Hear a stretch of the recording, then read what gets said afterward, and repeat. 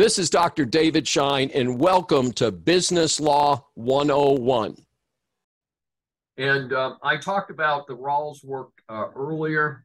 And again, I don't think we need to spend a lot of time on that. We're starting to run out of time.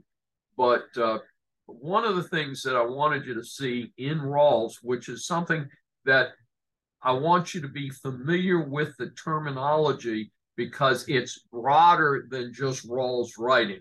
So again, Rawls writing has pretty much run its course, but he's got key elements in here that are terms that some of you should be familiar with from business law.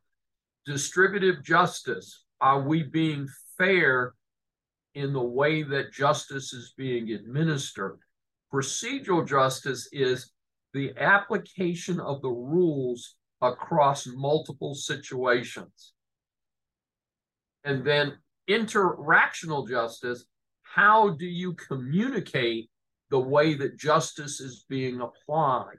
And so even though, again, Rawls is kind of fading very rapidly from the scene, these three highlighted concepts are something that are far broader than just what Rawls wrote about. So I wanted you, because it's a good place to pick that out, to be familiar with these terms, folks, and to see how they're applied, because there's some real solid things that you can apply as professionals in accounting and management.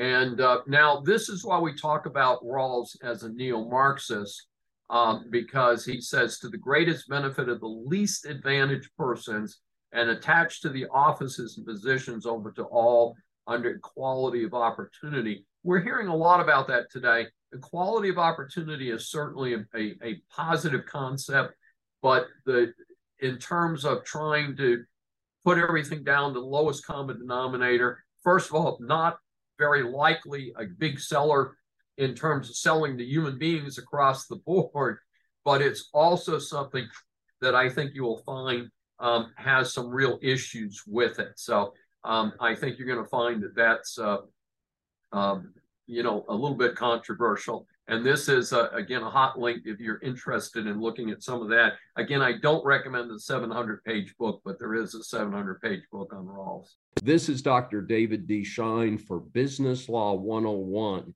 If you've enjoyed this episode, please subscribe on your favorite platform.